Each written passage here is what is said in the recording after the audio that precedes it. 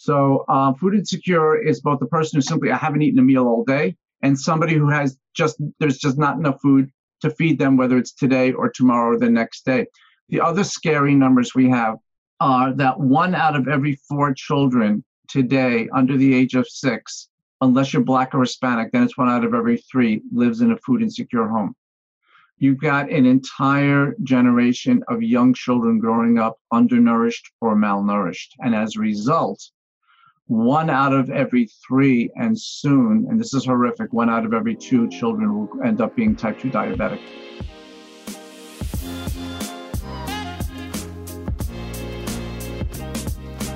Welcome, Getting There fans. I'm your host, Alejandro Garcia Maya. 30 to 40% of the United States food supply is wasted, while 12% of Americans are food insecure. How can we reduce the amount of food wasted and feed those who don't know where their next meal is coming from? On today's show, we have Gary Oppenheimer, founder and executive director at ampleharvest.org, the nonprofit organization that connects gardeners with nearby food pantries.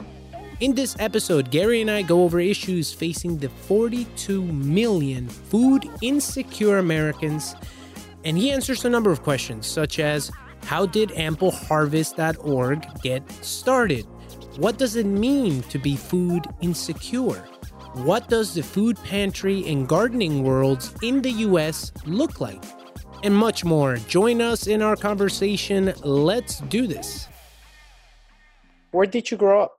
I haven't grown up yet, but but I grew up in Yonkers and then went to school in Connecticut.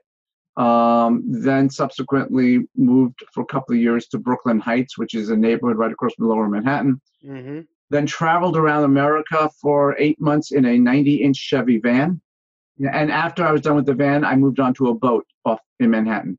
Well, yeah. I'm dying to ask you about those things, but okay. It's going to get us in trouble. So is there a lesson you hold dear from your parents or closest mentors? Yeah, that's a great question. My mother and my grandfather, my mother's father, were both great examples of this. Not to say my father wasn't, but I saw this from them. What I learned is that most people would like to do good, and if you give them the opportunity, they will. I saw that in my mother. She got involved when I was a kid in the civil rights effort in the United States in the 60s. Yep. And with my grandfather, who emigrated the family escaping the Nazis, he helped to rebuild a Jewish community in the Bronx that had been thrown out of Germany. And They were given an opportunity and they ran with it. And it has been a fundamental philosophy that I think underscores how ampleharvest.org works, in that, which we can get to in a little bit, but by educating people about an opportunity and enabling them to act and get out of their way, magical things happen. Wow. I love that. That's beautiful. That's powerful. You got a BS in psychology and you spent 20 years in the tech sector. Yeah, let me tell you, the BS in psychology, the BS accurately describes the degree. It wasn't as impactful in what you were doing? No, and I'm continually reminded by my wife not to even think of applying any of what I learned. I did the BS because I didn't know what I want. The psychology, I didn't know what I wanted to do. But in my last year of college, they had brought in PDP-11 computers. These were an early mini computers. They were the size of a refrigerator, and I fell in love. Well, what got you to start Ample Harvest? How did that come about? Oh, that's okay. There are going to be several answers to that one simple question. A piece of it are my parents and grandparents saying, finish what's on your plate. Kids are starving in Europe when I was a child. I was inculcated with, you don't waste food. There are hungry kids in Europe. And remember, I'm post-World War II, and there were still food issues right after the war in Europe. So upbringing, for sure. Upbringing, but I also hate waste. And that's waste of time, waste of energy. As a long-distance biker, you don't waste your energy going up a hill, waste of money. But I mostly hate wasting opportunities. I think missed opportunities are a huge cause of a lot of problems for society, for the world. So what I saw with Ample, what I saw in 2009, from some firsthand experience in my own garden, my own community in New Jersey, was a humongous amount of food in my own garden that I wanted to give away and had some struggle doing because I couldn't find where to give it away to. And when I took over a community garden in my town in West Milford, New Jersey, I learned other people had the exact same complaint. And it was from that I started to put pieces together and see little bits of the equation, and ultimately woke up with an idea in March of 2009. And what was the idea? What is the line for ampleharvest.org? What is it that you do? I'm solving two problems simultaneously. Simple problems. One is misinformation and the other is lack of information. But those two simple things have a huge impact on hunger, nutrition, and climate change in America. The misinformation that we all, gardener or not, have heard is every time you've gone to a food drive, your church, your house of worship, your business, jars, cans, boxes, no fresh food. They always say that. We as gardeners have been inculcated with the presumption that we couldn't donate garden produce. We had to go to a store, we had to grab something from a kitchen cupboard to donate it. So the misinformation was that we couldn't donate the food. And the cause of that is an architectural problem, the food bank network, which I can get into. The lack of information was, I didn't know, and when I speak I mean all of us, we don't know where a food pantry is in our neighborhood and an optimum time to donate it. Completely. When you know to where a food pantry is, and the majority of food pantries, 70% of them are in a house of worship. They're in the basement or a back building. There's no sign out front saying food pantry here. They're typically open 1, maybe 2 days a week. So you don't know when to donate. And they're run by volunteers, typically in the house of worship. Mm-hmm. I had realized that if I told the gardeners of America that, yes, you can donate, the days of jars, cans, boxes, no fresh fruit is over. And I told them to where they could donate it in their neighborhood, ideally within a 20-minute drive. And lastly, if I told them an ideal day and time to donate, suddenly magic happens. The skies open up and it's beautiful. I know as a gardener, if St. Mary's Food Pantry would like to receive the food on Sunday morning, because Sunday afternoon they distribute the food to hungry families. So I know when to harvest that extra food in my garden, Sunday morning, Saturday night, whatever works for me. I take it to the neighborhood food pantry, down the street, across town, hopefully within 20-minute drive at the worst. They lay it out on a table. The hungry families come a few hours later. They take that fresh food. It goes to their dinner table. The food that would have gone to waste in my garden is no longer going to waste. The hungry families that have historically never gotten fresh food suddenly get it. And by the way, they're getting food that's fresher than you and I can buy in a supermarket. It was harvested hours earlier. And because the food is only in the food pantry for a few hours, they don't need to buy costly refrigeration or refrigeration or storage. It's a sudden improvement in the overall efficiency of the system. It's called just-in-time inventory logic in business, where you bring something in just when you need it. Suddenly, there's a sustained and a sustainable supply of fresh food from the community to the hungry families in the community with no cost to anybody, meaning that the food pantry doesn't have to buy the food. The whole thing works seamlessly. And once you know that you can donate the food and to where and to when, you do that for the rest of your gardening life. So presuming for a minute that you garden for 40 years, for argument's sake, and let's say on average we get to you midway through your gardening life, you've got 20 growing seasons worth of food that you can donate to a food pantry. Having come across ampleharvest.org and learning about your mission and learning a bit more about the world of food pantries and food banks and gardening. And so I wanted to share a couple of facts that we have here. Before we move on to explain, I would love to learn a little bit more about the process which you have mentioned here. One of the questions we have was, how many Americans grow food in home community gardens? According to the National Gardening Association, 42 million people, that's 35% of all households, engage in gardening. And I want to be clear about something. That does not necessarily include somebody who bought a house that has an already growing apple tree or plum tree. They're not technically gardening, even though they're getting the food.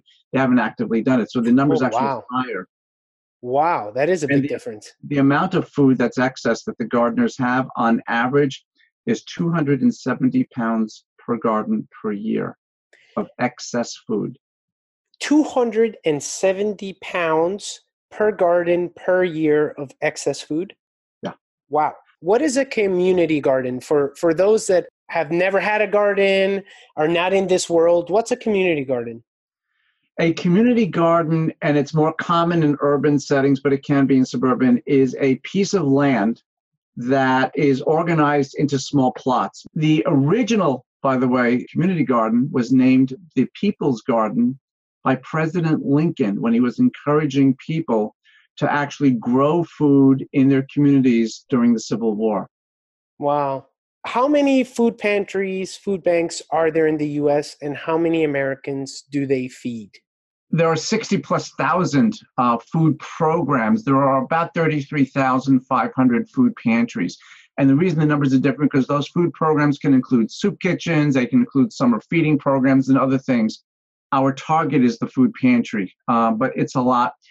Depending on whose statistics you're looking at 40 to 42 million food insecure families in the country. And that's crazy. That number, when I came across that number, I had to take a step back to really understand that. So you said, can you repeat it again?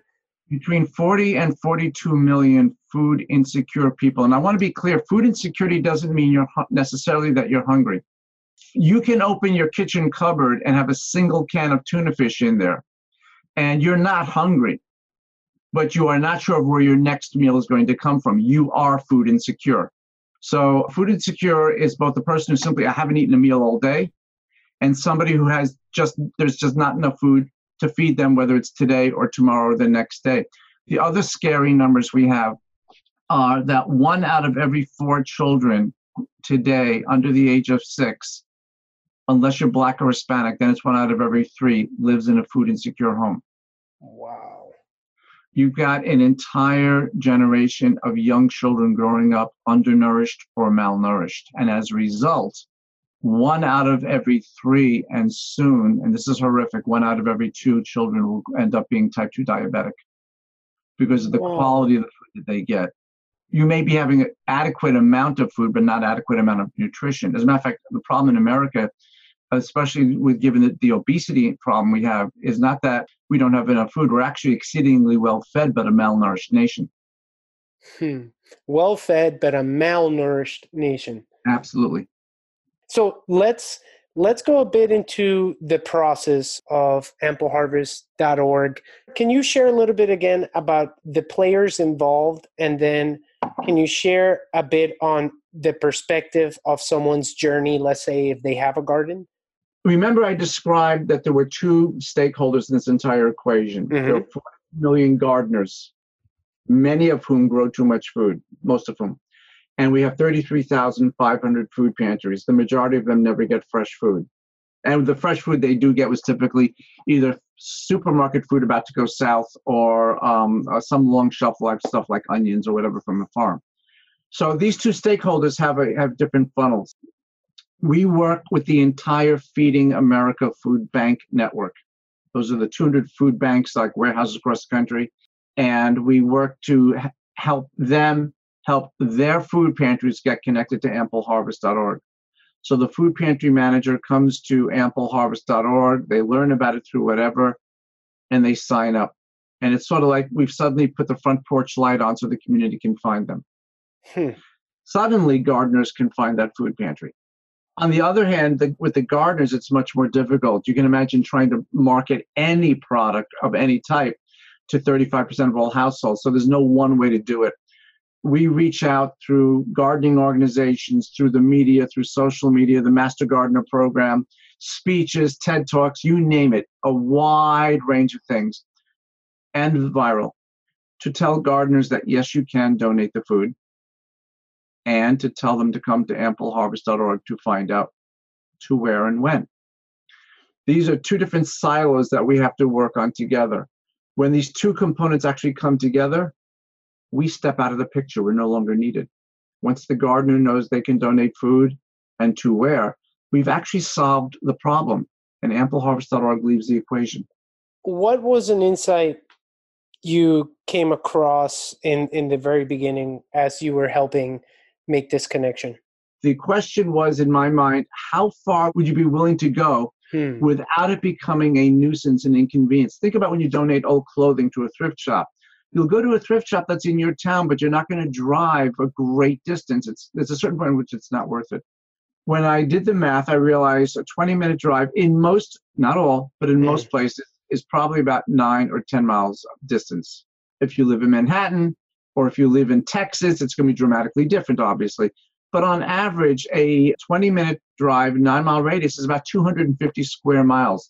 These were all really nice round numbers. So that was the approach I took. I wanted to have enough food pantries in ampleharvest.org's search engine spread across the country far enough and diversely enough so that a gardener waking up in the morning to too many zucchini could look left or right within a 20-minute drive and have a food pantry accessible, so they'll donate it. That was the idea. How do I know, or how does anyone know in terms of quality, if it's good, if it's still worth being able to donate? Is that based on people's judgment in terms of, yeah, I would still eat this, so therefore I want to donate it? It's a great question. You pretty much gave the answer. Let me start by saying that gardeners who donate food are legally protected by federal law. You can't be sued unless you've done something grossly negligent. The Emerson Food Safety Act that President Clinton signed in 1995 protects you. So don't be afraid if somebody gets a bellyache because of something that had nothing to do with you. We'll take that off the table now. The question about the quality of the food is really important. The standard that we came up with for ampleharvest.org of the food that you should be donating is very simple. Would you buy food of this quality to feed your family? If the answer is no, then you don't donate it. If it's got worm eaten, if it's got, it's seriously mushy, what have you. But if you would buy it for your family, the worst thing that you can do is to throw it away. When you throw vegetative material away, whether it's kitchen scraps or the food that you don't want to eat from your garden, you put it in a plastic bag, you put it out on the sidewalk, and trashmen take it away. When that goes to a trash dump in an anaerobic or devoid of oxygen environment, that food breaks down and releases methane. Methane has 20 to 30 times the impact of CO2 on climate change. A single pound of produce will break down to a single pound of methane, which is like 20 to 30 pounds of CO2. So when you've thrown that food away, you have not only cost either an animal at a farm or your soil the nutrition, you've added to the waste stream and you've exacerbated climate change. So the worst thing that you can do is to throw it away. And actually, there was a wonderful book that came out about a year ago about the different things people can be doing for reducing climate change. And in the book, they highlighted that if food waste was a country, after the US and China, it would be the third largest cause of climate change. Wow. Are there other methods for reducing food waste, other strategies that you're planning at the moment? The answer is yes. We have a program that's called Food Waste Weekend. This is for the faith community. For people of faith, Jewish, Christian, Muslim, Hindu, Buddhist, Unitarian, for any faith, typically faith leaders talk about feed the hungry, take care of the poor. They never talk about food waste, even though it's actually in almost all the scriptures. So we created a program to educate the clergy of those different faiths about the waste of food.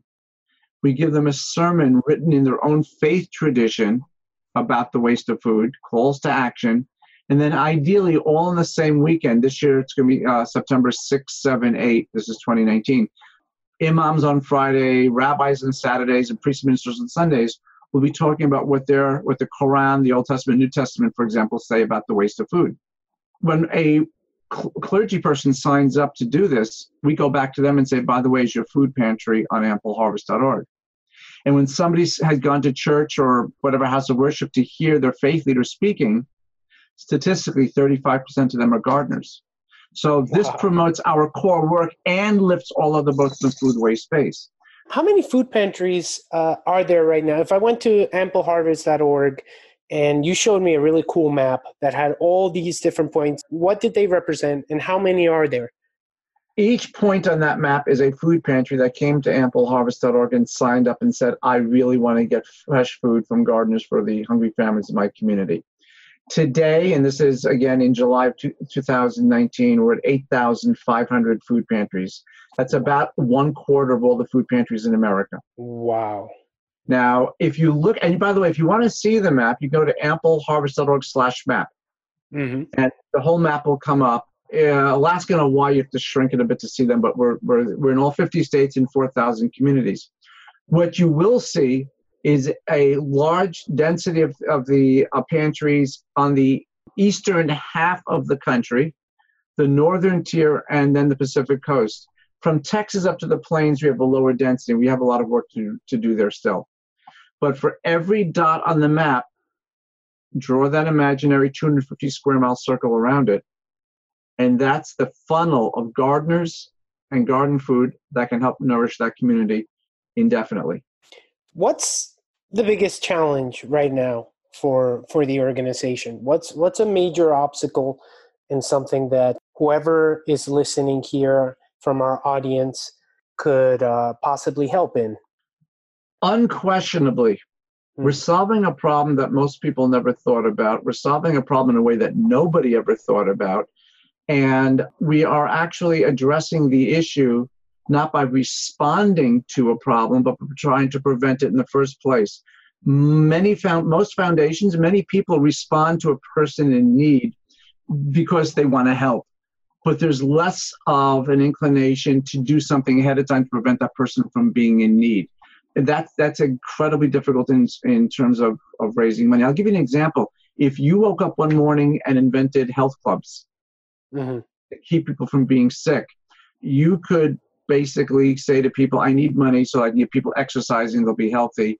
And that's really exercise, smart. Nutrition, all the wonderful things. But most people are still going to want to go to give money to the hospital because they cured somebody or they helped somebody recover from a heart attack or cure a disease rather than prevent them from getting a disease in the first place. The second thing that's a challenge is the metrics. Most funders want us to give me all the numbers. And, you know, if I could show you a kid with an apple or a family with salad, that's nice, but we don't get to see them. We're connecting the gardeners to the food pantries. The food pantries have that last part. So we get to talk about how much food is in a garden, which is 11 billion pounds, about the desire of gardeners to donate. 80% of them want to donate, about the capacity to donate. 50% are both willing and able, which means they want to donate and they have food to donate. So we have that information, but it's very, very, very difficult to attract the funding. I should also say that I was once asked by somebody, you're on the internet, why do you need money? And I was caught off guard with that question. Fortunately, I was fast on my feet. And I said to them, well, so are iTunes and eBay. But without staff and technology, nothing happens. Yeah. We have a very, very, very tiny staff. We have but our scale and reach is staggeringly huge. We're in 4,000 communities in 50 states. And we lend our resources to other nonprofits that are doing their good work so they can actually do their work better than that. To give a perspective on costs, by the way, I did the math a few years ago. Our annual budget is 5 minutes of Feeding America's annual budget. And Feeding America is a partner organization. This is not them versus us. They're doing super critical work on getting all the food they get to hungry families. Nobody's growing cornflakes or bread in their backyard. They're the ones with all the food pantries. Well, the food banks and all the food pantries, exactly. So the money is the critical thing. We did put a moonshot program together, and the irony is 3 days from now we'll be celebrating the landing of the first time humans landed on the moon. But we put a moonshot together, and we figured out that if an Oprah Winfrey or a Bill Gates or whatever came up, we realized that for $2 million a year for 4 years, at the end of 4 years, half of America's food pantries would be connected to 40% of America's gardeners. 7 to 8 million people a year would be fed or nourished on a permanent basis for a one-time $8 million investment over 4 years. It's that cheap to change the health and, by extension, the wealth of the nation. I love the concept of people within the nation helping others by what they're cultivating. There's something really beautiful about that. This is absolutely, it's a community program, but on a national scale. Mm-hmm. As I said, people fundamentally want to do good. And the place where you most likely see the need to do good is in your neighborhood. And there are millions of people, by the way, in America who want to do good, but who themselves are too cash strapped to be able to write a check or give money, but they can reach into their backyard instead of their back pocket to help their neighbors in need. So I'm listening to this. I love what the organization is doing. Where do I go to if I wanted to donate, if I wanted to support in any possible way? Where do they go? They go to the ampleharvest.org? Ampleharvest.org. And you could donate money. I mean, that's the thing that's what keeps the wheels turning to make this reach more and more people, to reduce the waste of food and reduce hunger. But if you're a gardener, you go to ampleharvest.org to find a food pantry to donate to. If you're a food pantry and you'd like to sign up, you go to ampleharvest.org to sign up. And by the way, while this is not what we're designed to do, if you're hungry, you can come to ampleharvest.org to find a food pantry near you. Now, ideally, you should be going to other organizations. And so when you come as a hungry person to ampleharvest.org, we will tell you that you should visit whyhunger.org or United Way. And we give you all the information based on your state as to how to connect to United Way. Those are the organizations where if you have a food issue, a health issue, a housing issue, that should be your first stop. Whyhunger.org and whyhunger.org, one word. And so whyhunger.org and United Way. United Way. And if you go to ampleharvest.org/211, which, by the way, if you call 211 from almost any phone in America, you will get to United Way. Most people think that if you go to a food pantry, it's because either you've done something wrong, or you were born, forgive the expression, on the wrong side of the railroad tracks. It's a chronic problem. You're going to be needing a food pantry forever and forever and forever. Either you're lazy, whatever it is, whatever your biased perspective is on the thing. Mm-hmm. 90% of people who go to a food pantry for help have fallen temporarily on hard times, and they no longer need the food pantry within a year. Wow. It is entirely plausible that you're going to take food to a food pantry, and it's plausible that your next door neighbor lost a job and they are using a food pantry. You don't need the embarrassment, and they don't need the humiliation of you two being at the food pantry at the same time, you donating food, and them taking food from that table. So by separating people by a little bit of time, you know it's going to somebody in your community, but you don't know who. And when your hungry neighbor comes in, they know it came from somebody in the community, but they don't know who. The anonymity helps to maintain their sense of self-esteem. Gary, I want to thank you for the time and for sharing all of this. Is there anything else that I did not ask that you would love to be able to share? I really do believe in the idea that if I find a problem that you want to solve and I enable you to solve it, and then I get out of your way, magical things happen.